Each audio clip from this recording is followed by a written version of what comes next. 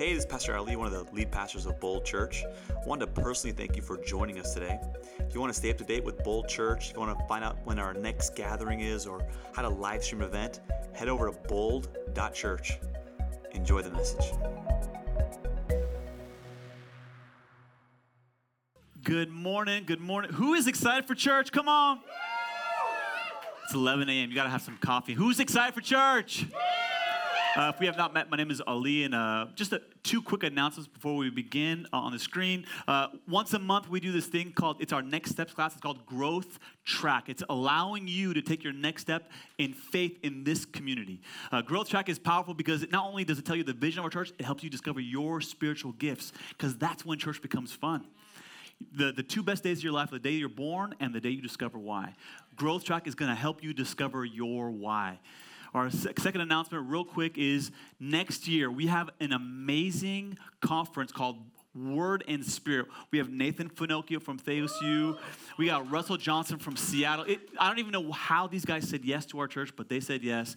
Tickets go up from $50 to, I believe, $60 in January. So by then, there are only 150 seats available. I think we've sold 13. You might get them before they sell out. And once they're sold out, we're not adding any more seats. We are in a conclusion of talks called Vision Builders. Anyone excited for Vision Builders? Before we begin with prayer, let me just tell you, I normally drink coffee on Saturday nights before I do my sermon prep. And I drink the same coffee. I'm a man of routine. Last night, I had different coffee. This is like Holy Spirit. I don't know what it was. I did not sleep last night. So I don't know if this is the Holy Spirit or the 5 Red Bulls I drank before coming up. But I'm assuming something bad's going to happen. I'm assuming I'm going to say things I don't really mean to say, or I'm going to try to say things I can't say. Some of you may call that brain farts. Those are definitely going to happen this morning. So I'm going to pray. I need prayer. And then you guys ready for God's word? I got a good word. It's going to challenge some of you. But your faith needs it. Amen? Let's pray. Thank you, Jesus, that what you're doing in this faith community, in 5 short years, God, we've seen close to 300 people. God, you did it once. Would you do it again? God, our vision doesn't change when we change locations. It just accelerates the vision. I pray, Jesus, that you would speak to us this morning. We came in one way, Lord, but we want to leave another. Speak to us, God. We want to talk like you. We want to love like you. We want to walk like you. And if you believe that, everybody said? Amen. Everybody said? Amen. Come on, tradition at Bold Church. We get a little rowdy before we begin. Come on. If you follow my wife on Instagram, you will know that our family loves Disneyland. It's an acquired taste. It's difficult to love when I have to pay for 4 people. And it's more expensive than the hotel. And I've learned to love the food. And this last November, November, we surprised our girls by surprising them with Disneyland. Imagine we drove all night long. We're going on vacation. We get dressed in the morning. They're in the stroller. We're like, where are we going, Dad? I'm like, just watch. And they're like, where are we? And when they see Disneyland, come on.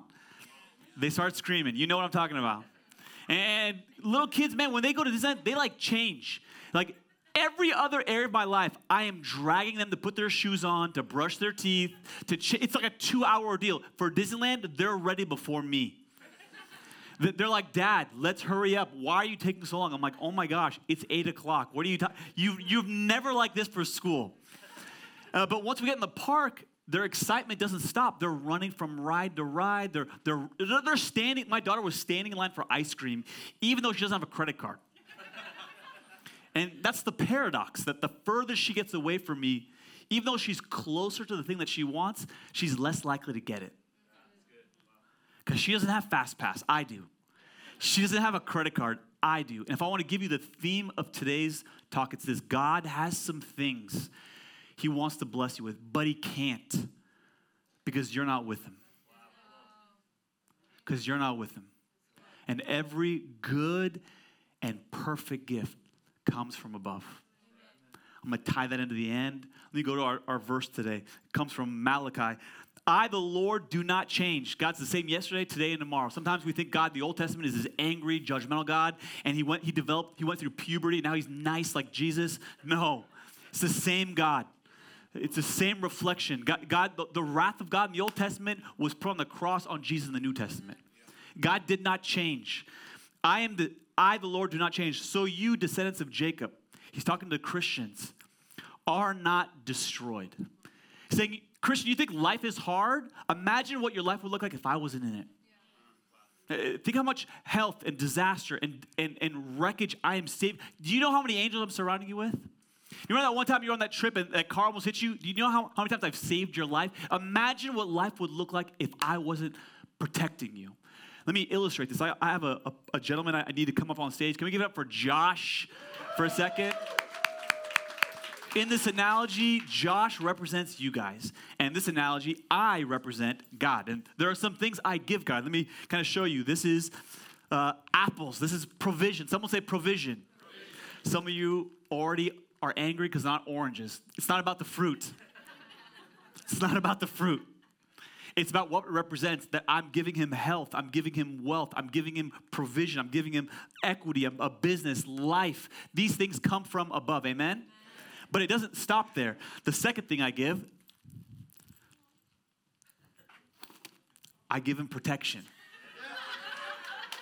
I give him protection. And when he's under my covering, he's protected. And the question is, what did we do when God showed us all this love? Next verse, show it on the screen.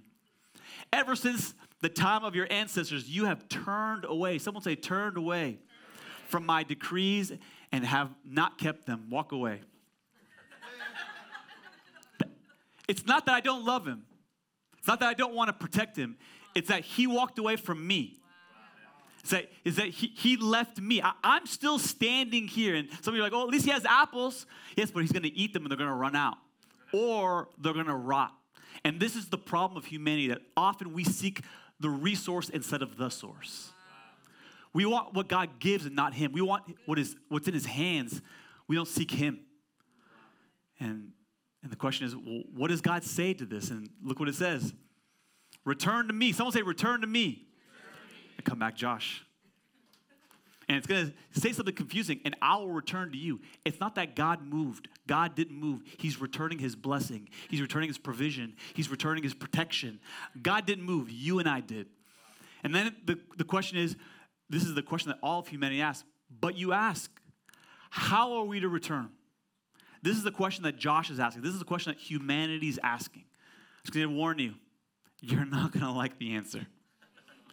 Some of you brought a friend to church, and you're like, oh my gosh, he doesn't normally preach on this. I'm so sorry. Relax. Relax. Look what God says. In tithes and offerings. In tithes and offerings. And often what we don't realize is that God does not want apples.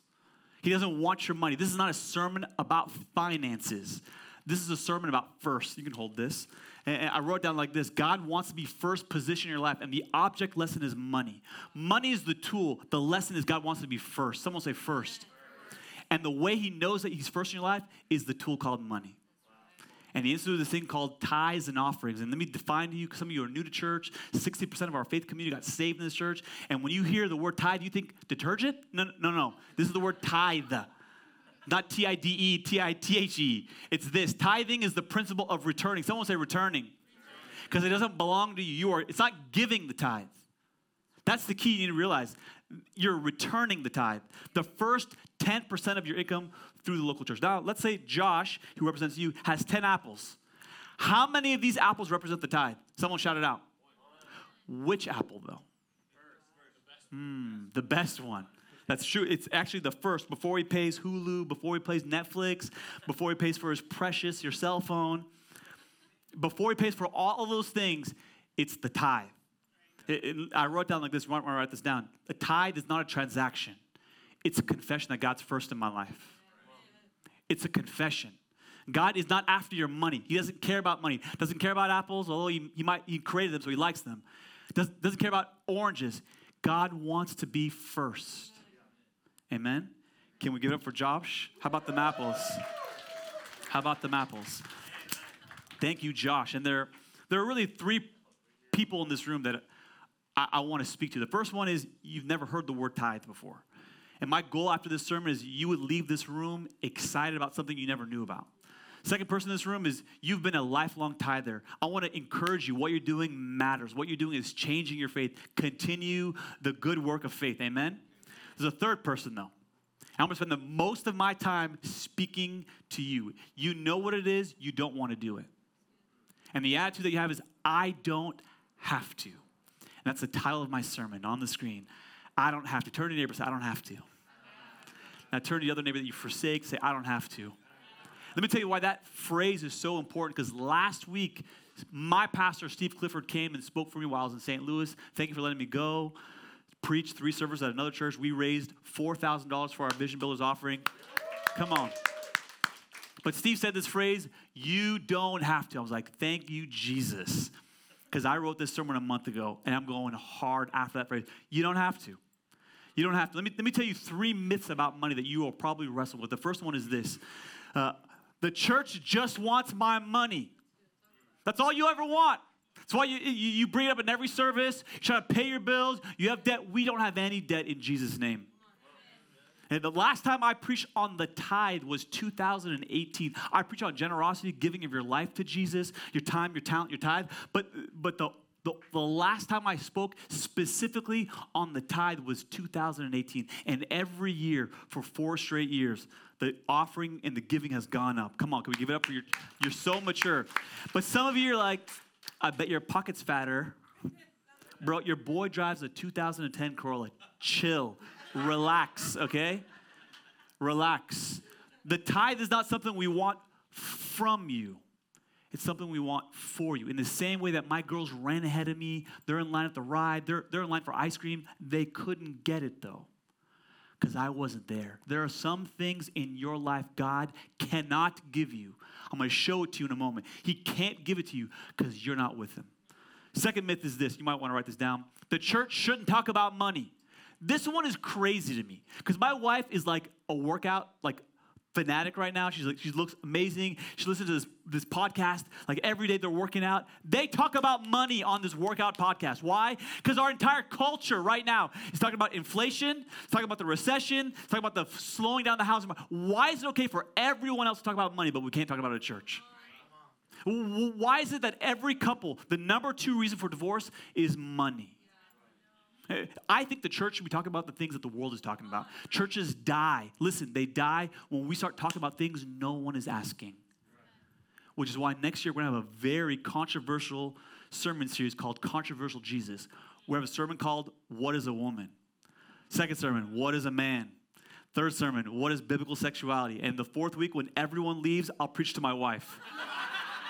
It's going to be, why? Because we're going to go and talk about the things our culture is talking about. Let me tell you how often the Bible talks about money.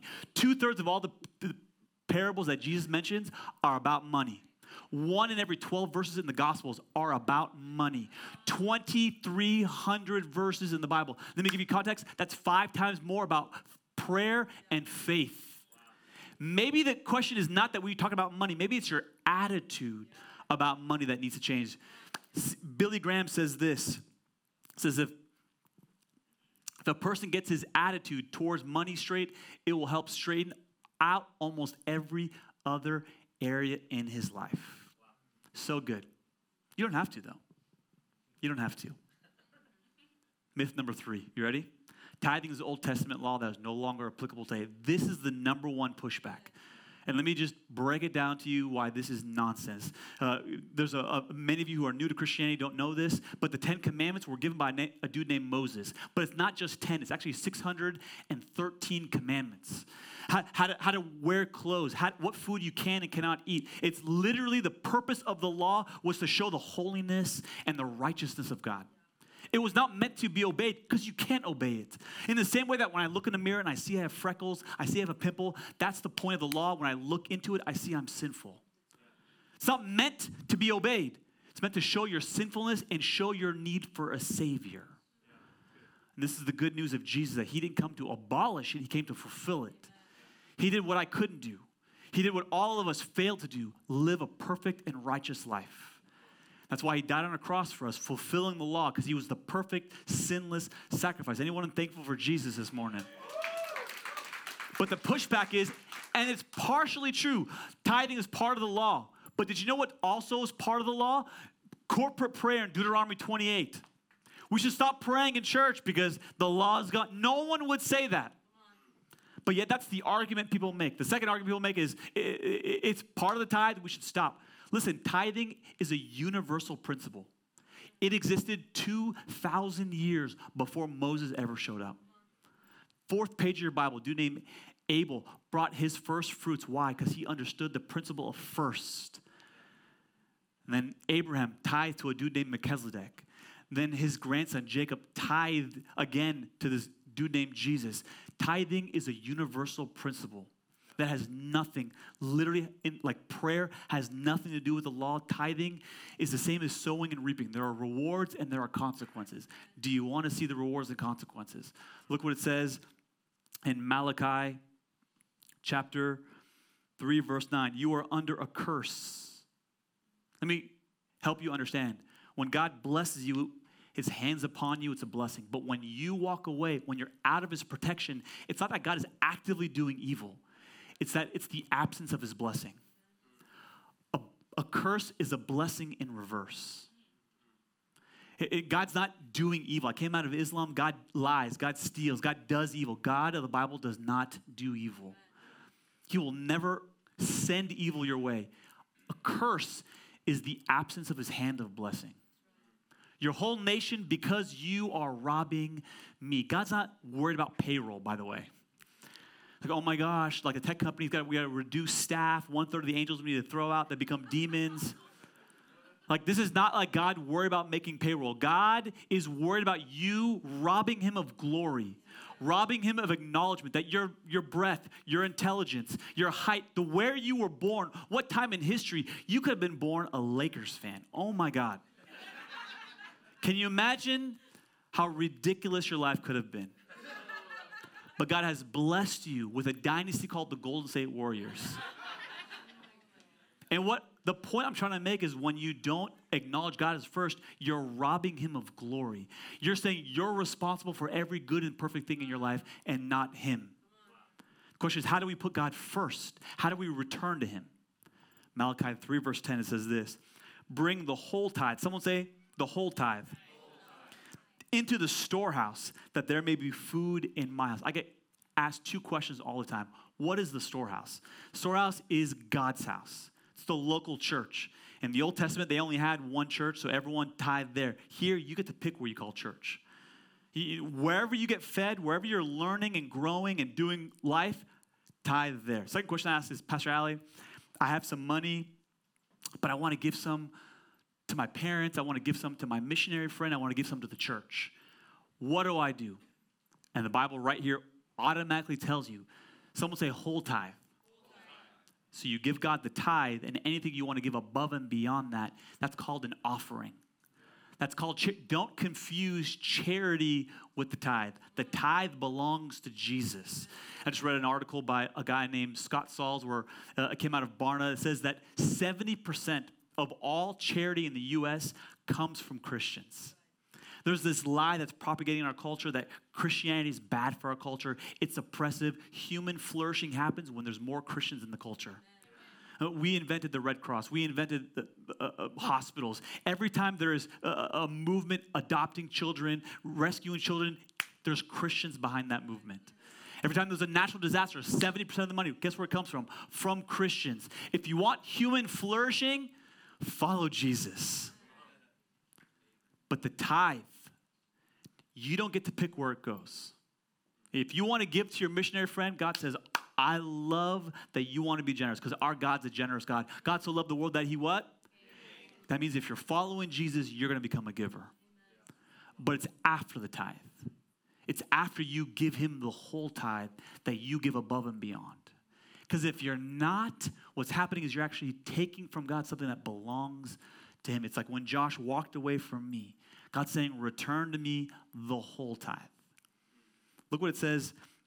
Look what Jesus said, or Malachi 3 says, test me in this, says the Lord Almighty, and see if I'll not throw open the floodgates of heaven and pour out so much blessing that there will not be enough room to store it. The reason it's a test is, let me just acknowledge, it is hard to tithe if you've never tithed. It's scary. There's fear associated with it. There's a security. Am I going to lose out? Am I going to have enough?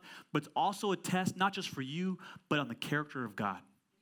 This is the only time in the entire Bible that God says, test me, challenge me, I dare you.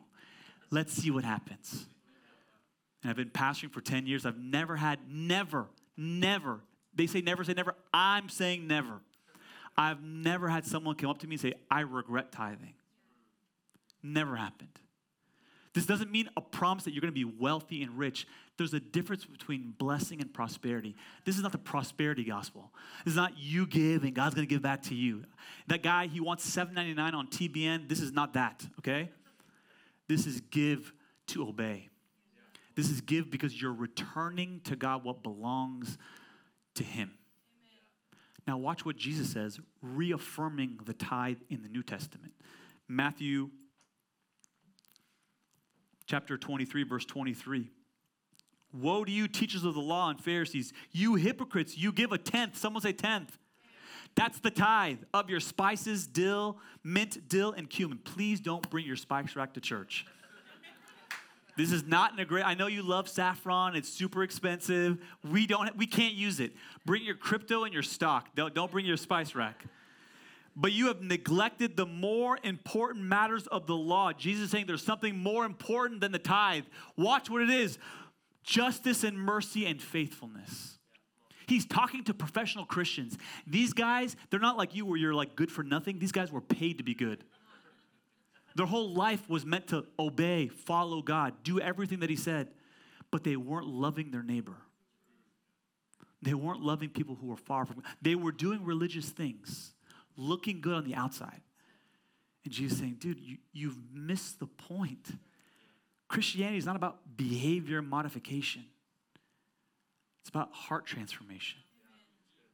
If you're new to Christianity or you're exploring, Christianity doesn't make bad people good or immoral people moral. It makes dead people come alive. And it changes you from the inside out. Jesus is saying, man, you've missed the whole point.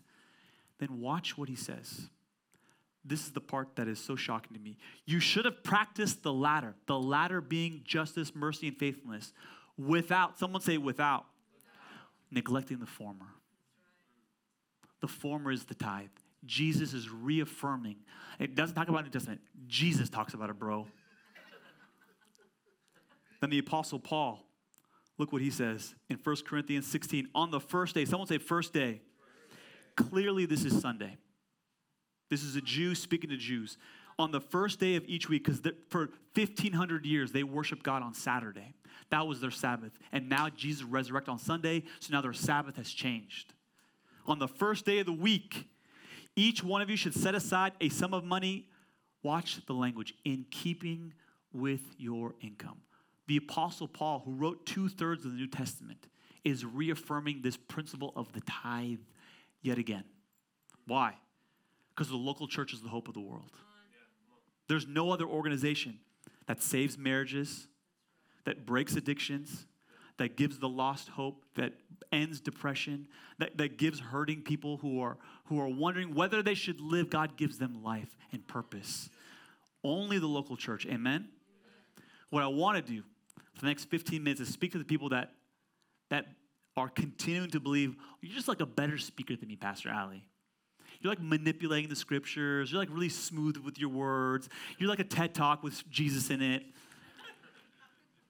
I still don't believe. I want to speak to those people that's in your heart, you're saying you don't have to. Someone say you don't have to. You're allowed to think that and believe that. But there are 3 things you got to acknowledge. Number 1 is this. Tithing puts God first in my life.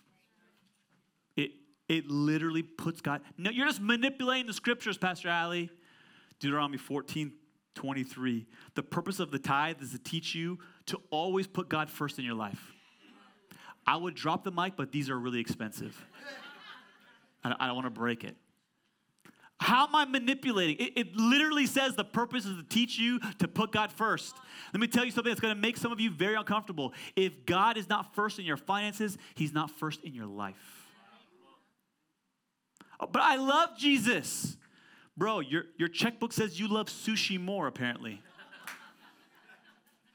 Look at Jesus' own words in Matthew 6, verse 21. Where your treasure is, someone say treasure, there your heart will be. Jesus saying, don't tell me you love me if you're not invested in me. Because every person in this room, male or female, rich or poor, whether you're tech or labor, everyone in this room, you have a special pair of shoes in your house. They're so special, you don't put them in the living room. You put them in a box, maybe in the closet, and they only come out on weddings, funerals, or something super special. And some of you ladies, the bottom of your shoe is red. I don't know what that means, but it's like a rare Pokemon, I think. But it's like super expensive. Thank God my wife doesn't have those. But the point is, you treat that shoe as special, as different, as better, in first place of all your shoes.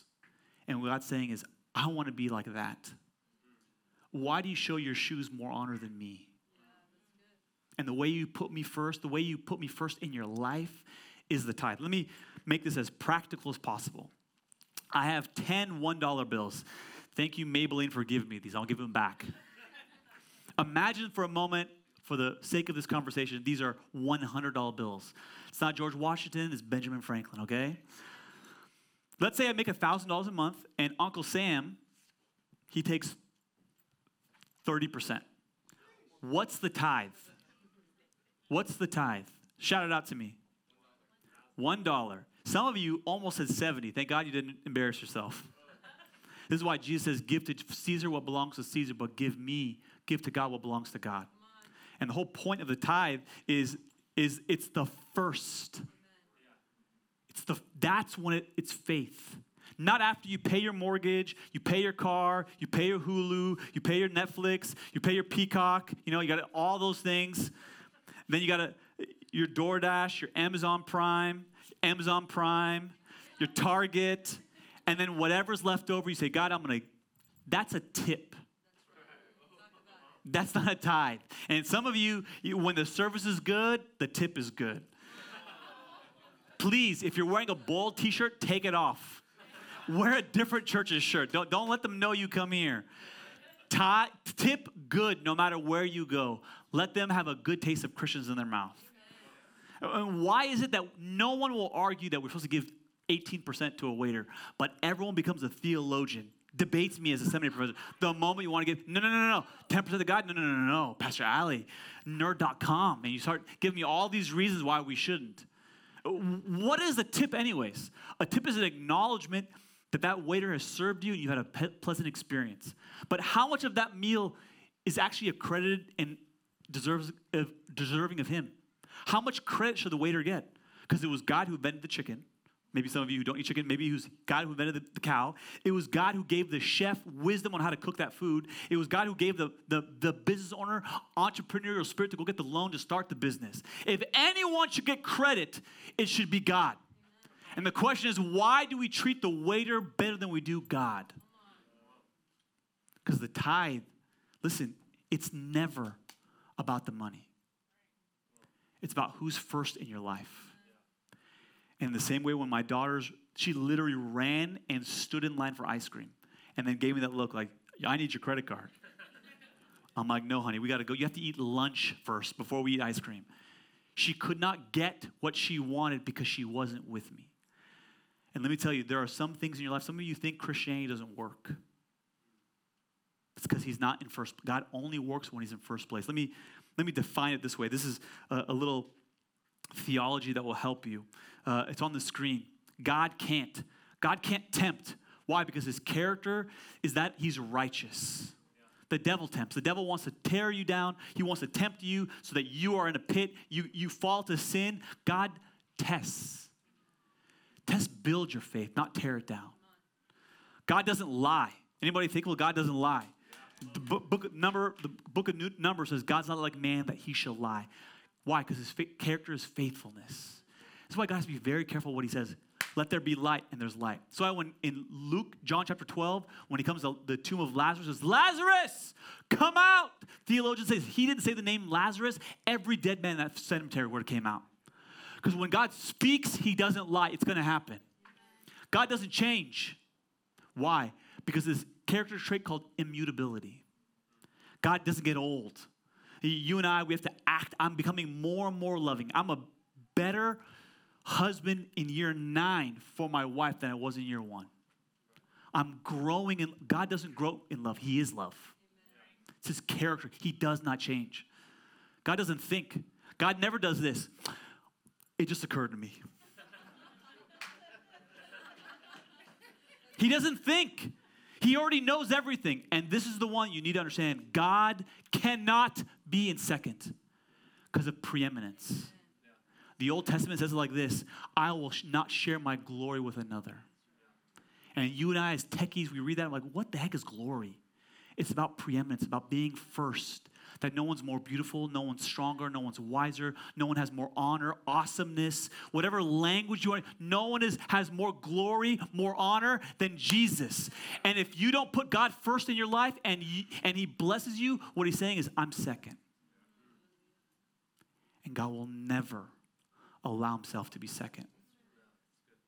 And some of you in this room, I hear all the time, I tried Christianity, it's just not working. You ever drop your remote? My girls, they have no gentleness. It's like throwing it, right? And they throw on the coffee, and 9 times out of 10, it hits the coffee table, and the batteries go one way, and the remote goes the other. And then my wife's like, it's broken. I'm like, honey, it's got to switch the battery. Nice try. In the same way that a remote won't work if the batteries aren't in the right place, God won't work in your life if he's not in first place. Because of preeminence, he will not allow himself to be second. He can't. But you don't have to. You don't have to. Number 2, I'm coming after you today because I love you. Tithing keeps me involved in the vision of the church. I have this language. Tithing is a confession that you believe in God. Vision Builders is a confession you believe in this church. Which is why our goal is to have 100% participation. I want everyone, even if it's $1, you're saying, I'm bringing something because I believe in this church. I believe in this church. There are some of you in this room, you tithe, you give, like Freddie and Anna. Thank God for them because they're hearing from God. They want to be part of the vision of the house. Amen? But David was the first one to do this. And he came 3,000 years ago and 1,000 years before Jesus. And he said these words in 1 Chronicles 29. Moreover, this is David speaking. In addition to all that I have provided for the holy house, he brought the tithe as the king of Israel, as the spiritual leader of a nation. He modeled obedience and faithfulness. He said, I tithe. But watch what he says. I have provided for the holy house. I have a treasure of my own, gold and silver. On top of that, I'm bringing more. I was a shepherd in a podunk town, and now I'm the king of Israel. God deserves all the glory. I wonder how much God has given you and how much of it you think you got. You didn't pick your parents, God did. Promotion, the Bible says, doesn't come from the east or the west. It comes from the Lord. You don't need to bring an offering. But David's saying, I want to. I want to be connected to what God's doing. I want to be about what God's about. I wrote down like this. Because David understands that you cannot value what you don't invest in. And you will not care about what you don't invest in. My first car was a 1980 Ford Bronco. It kind of looked like the one OJ was in, but a little bit smaller. It's like the one thing that like made me have joy because the car was like really small. It died in 3 weeks. My dad bought it for me. I don't know why he bought a lemon. He just painted it black so it looked new, but it died in 3 weeks. Then, after I graduated college, someone else gave me a 1990, this is 2005 by the way, 1990 Volkswagen Jetta. Had about 125,000 miles on it. When they gave me the car, the paint was chipping. The seats, the leather was like stripped. It had like, it was just dirty, right? And whenever I drove it, I would change the oil and wash the car on the same day once a year. It was like that kind of car, you know what I'm talking about? And whenever my roommates and I would go somewhere, we would just like eat Taco Bell and just throw it in the back, right? Because we didn't care. It was that kind of car. And then something shifted. The car died, and then I had to buy a brand new car. And I remember my friend and I, my roommate and I, were driving to the gym, and after the gym, we'd go to this place, Protein Shakes, and he's like, let's go in the car. And he's like trying to open the car, and the car was locked. He's like, open the door. I'm like, no. He's like, I want to sit in the car. I'm like, you're not bringing food in my car, bro. He's like, what do you mean? I'm like, I don't want any food in my car. And he said something I'll never forget. He said, I thought you were going to treat this one the way you did the last one. And the reason why I treated that Jetta like it was worthless, because I didn't invest in it. And the reason why I traded that Corolla, because I bought it out of my own pocket. Maybe the reason why you're not excited about the 300 salvations is you're not invested in this church. There are 10 metropolitan cities in America. Silicon Valley is one of 10 cities that has 1 million people. It's the only city in America that has 96 to 98% unchurched. That means 96 to 98% of this valley. You walk to Santana Road, you go to Valley Fair, you shake the hands of 100 people, 96 of them will spend eternity apart from God. And yet there's a church that has reached 300 people in 5 years. And my question is, why aren't you excited about that? And I'll tell you why. Because it's the same reason why I wasn't excited about my Jetta. Because I wasn't invested in it. This is why I love when Christians come to our church, non-believers come to our church and they get saved. It's like, it's obvious who they are, right? They come in with their arms crossed, this facing me, always angry, right? They maybe a week before they come with their Lakers jersey and then they get saved in this Warriors jersey. It's like obvious. It's like immediate change. But a new believer, they have this joy, like you can't buy it. They're excited about everything. Like, teach me how to read the Bible. Where do I serve? What can I do? They're like begging you to do things. And then life happens. And the first thing that I see new believers do, or maturing believers, they stop giving. Not realizing it's a death sentence for your heart for the house of God. Because the moment you stop giving is the moment you're not connected to the thing that saved you. And then you stop serving. And then you stop doing groups. And then what you couldn't wait to do every Sunday morning, it's a dread to do every 6 weeks. Because you're not invested in it. Because you're not invested in it. You don't have to tithe. Your salvation's secure. But it teaches you to put God first, and it gets you connected to a life-giving church called Bold. Because I'm believing once we get in that building, I'm praying for 1,000. I'm praying for 100 baptisms. I'm praying for I'm praying for multiple services. Amen. I'm excited because I'm invested. I can't manufacture that investment until you obey Jesus yourself. But you don't have to. You don't have to. Number 3, if I get the worship team to come up. Number 3. Oh, actually, I got to do one thing. When you tithe, you move from a spectator to a participator to what God is doing through the local church. Now, I've done something privately for the last 10 years. I'm going to do it publicly for the very first time. Never done this before. Next slide. It's what's called the 90-day tithe challenge. Whenever I'm discipling a guy and their faith is stumbling, first question I ask, are you tithing? Are you watching porn? Is number 2. Because nothing kills your faith more than what you're watching online. And nothing disconnects your faith by not giving God your money. And I always have this challenge. Test God. Do it for 90 days. And if it doesn't work, I promise to give it all back. So that's what I want you to do. If you are not a tither, that's the challenge I want to give you. This is not a get-rich-quick scheme. This is not, I'm trying to get your money. I want something for you. And I'm not the one that says, test me. Jesus is. He says, test me. So I want to hold up Jesus' test to you. Tithe for 90 days. And if you're not blessed, I didn't say richer, because that's the prosperity gospel. If you're not blessed, I promise you, we'll give it all back. Never had one person in 10 years. I've actually never had someone regret that decision. But again, you don't have to. Last point. Tithing gives me super access to supernatural blessing. Malachi 3 verse 10. Bring the whole tithe into the storehouse, that there may be food in my house. Test me in this, says the Lord Almighty, and see if I will not throw open the floodgates of heaven and pour out so much blessing. Someone say, so much blessing. Can we say it again? That was like, oh, so much blessing. That there will not be room to store it. See, the word Bless in our culture has shifted. It's spiritual Kleenex now. We sneeze and we say, God bless you. But it's lost its biblical meaning. You want. You need. Listen, there's nothing better than the blessing of God. Look what it says in Proverbs 10. The Lord's blessing is our greatest wealth. It's not a good option, it's the best option. It's our greatest wealth. All our work adds nothing to it. Some of you think you need to get into that school. No, you need God's blessing.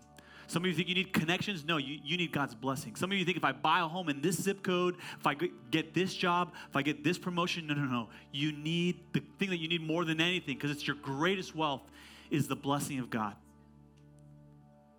And then it says, second thing it says is all our work adds nothing to it. You can't find it. You can't work for it. You can't achieve it. You can't pray for it. God's a Father who just gives it. But you only get it when you're under the umbrella, when you're standing with Him. My daughter stood in line looking at me, Dad, I want ice cream. But she wasn't standing with me. There are some things that God will not give you unless you're with Him. And often in our culture, it's hard because when we want something, we Instacart it. When we're low on dish soap, we Amazon Prime it. And it's there the next day. Now Amazon Prime is our provider. Instacart is our Jesus. But you have to understand, this is an agrarian culture. Israel, for 400 years, they're in Egypt. Do you know where the source of life was? The Nile River. It's where you got water. It's where you bathed. It's where you fed the crops. And when the Egyptians released Israel, they didn't go to another river. Palestine is a desert. They went from life to what seemingly looks like death. And now they needed God to show up every single day. And in the old days, they looked down to a river, and now when they left Egypt, they looked up for rain. That's why in James it says, every perfect and good gift is from above. It's a spiritual principle that if you want the best gifts in life, it doesn't come from earth. It comes from above. I wrote down like this: true blessings come down. I wish we had like 50-foot ceiling and I have someone like drop stuff from the ceiling, you know? It'd be like a great sermon illustration. 5 years ago, my daughter was 18 months old and she developed some growth on her hand. As an 18-month-old, that's scary. It's our first child. We're weeks away from starting this church. And the doctors are like, this could be, it was so scary, he didn't even want to mention the name of the word. But I knew what he was trying to say. And so we had immediate surgery. They took a little sample and they sent it to the 4 best hospitals in America. Harvard, Boston, UCLA, Stanford. There was not one doctor in America that knew what that tumor was. Fast forward 90 days. 90, what I thought were going to be stressful days. Turn my hair white. They're already turning white because of some of you, but thank you. But it was not as stressful as I thought it would be. Because God gave me something from above that no doctor, no medicine, no surgery could give me. Peace that surpasses understanding. I may get water and supplies from Amazon, but I get something from Jesus that no one else can give me. Joy, peace, kindness, goodness, faithfulness, and self-control. Every true blessing comes down, and it's supernatural. You can't buy it. You know, when Michael Jackson, his last 6 months of life, the only way he could sleep was he had to go on morphine. This is the most loved, one of the wealthiest, most celebrated celebrities could not buy peace. And if you follow Jesus, he gives it to you for free. That's what I'm talking about, supernatural blessing. It's not about your banking account going cha-ching, cha-ching. It's about you being able to rest your head when your daughter has a tumor. You having joy in church even though your life is chaotic. Let me read you this last verse. This is Exodus 13, verse 2. This is God speaking to his people. Consecrate to me every firstborn male, the first. Someone say the first. Offspring of every womb among the Israelites belongs to me, whether human or animal. Verse 12. You are to give over to the Lord the first. Someone say the first. Offering of every womb. All the firstborn males of your livestock belong to the Lord. Redeem with a lamb every firstborn donkey.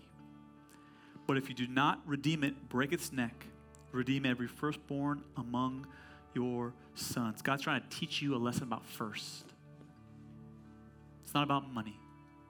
It's not about apples. See, a donkey was an unclean animal. God was teaching us using a physical thing, but teaching us spiritual reality. The donkey was unclean, and someone needed to die for it. The truth is that you and I are unclean. You and I are sinful. I don't need to teach my kids to lie. They just do it. I don't need to teach them to bite. They do it. I don't need to teach them to talk back. They just do it. Because all of us are unclean.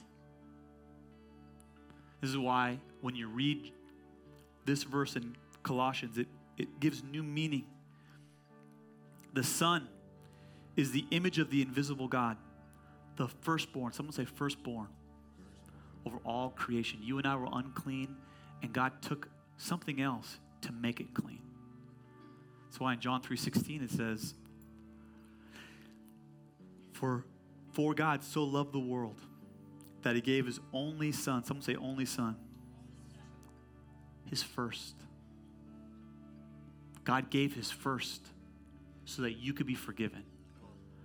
Let me give you the theological understanding. Jesus is God's tithe to bring you home. God will never ask you to do something that he himself didn't do. You being in this room, it costs something. It costs God his tithe. In the Old Testament, they would kill an innocent lamb to pay for the sin of the donkey. It was a picture of what Jesus was for us. So here's the big pithy statement to end it all. You don't have to tithe. And Jesus didn't have to die for you either. You don't have to. You don't have to. Let me pray for you. With every head bowed and every eye closed. Thank you, Jesus, that every perfect and good gift comes from above. Thank you, Lord, that you want to bless us. Thank you, Lord, for your protection and your provision. We didn't earn it. We didn't do anything to deserve it. But that's what dads do. They give their kids good gifts. God, there are some of us in this room that want to return to you, Jesus, but they are overwhelmed with fear. God, help them that they can trust you because of your character. You don't tempt. You don't lie. You don't change. Allow us to trust you. Pray for those, God, that are tithers and faithful and generous. God, encourage them. Let them not grow weary in doing good. I pray for those that, God, that maybe in their heart, they say, I don't have to. That you would challenge them enough to take that step of faith. Because the reality is, Jesus, we're going to heaven because of what you did on our cross for us. There are some of you in this room that you never knew that God left heaven because this sermon's not about money. This sermon's about first. And Hebrews says that God endured the cross for the joy that was set before him. He suffered so that you could come home. He died so that you could be forgiven. And some of you, today's the day you're going to start a relationship with every eye closed and every head bowed. If you want to start a faith relationship with Jesus, the living God, no one's looking. This is not even between me and you. This is between you and the living God. His name is Jesus, and he loves you. He wants to provide for you. He wants to protect you. And long before you were born, he died on the cross so he can forgive you. And you want access to that. I want you to pray this prayer in your heart. Actually, I want everyone to pray it out loud. Thank you, Jesus, for leaving heaven for me.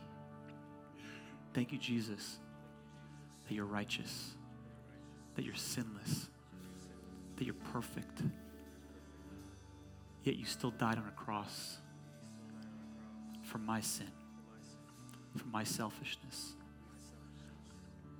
Thank you. Hey, thank you so much for listening today. If you found this message encouraging and inspiring, would you consider subscribing to this podcast? That way you won't miss the next word that God wants to speak to you. See you next time.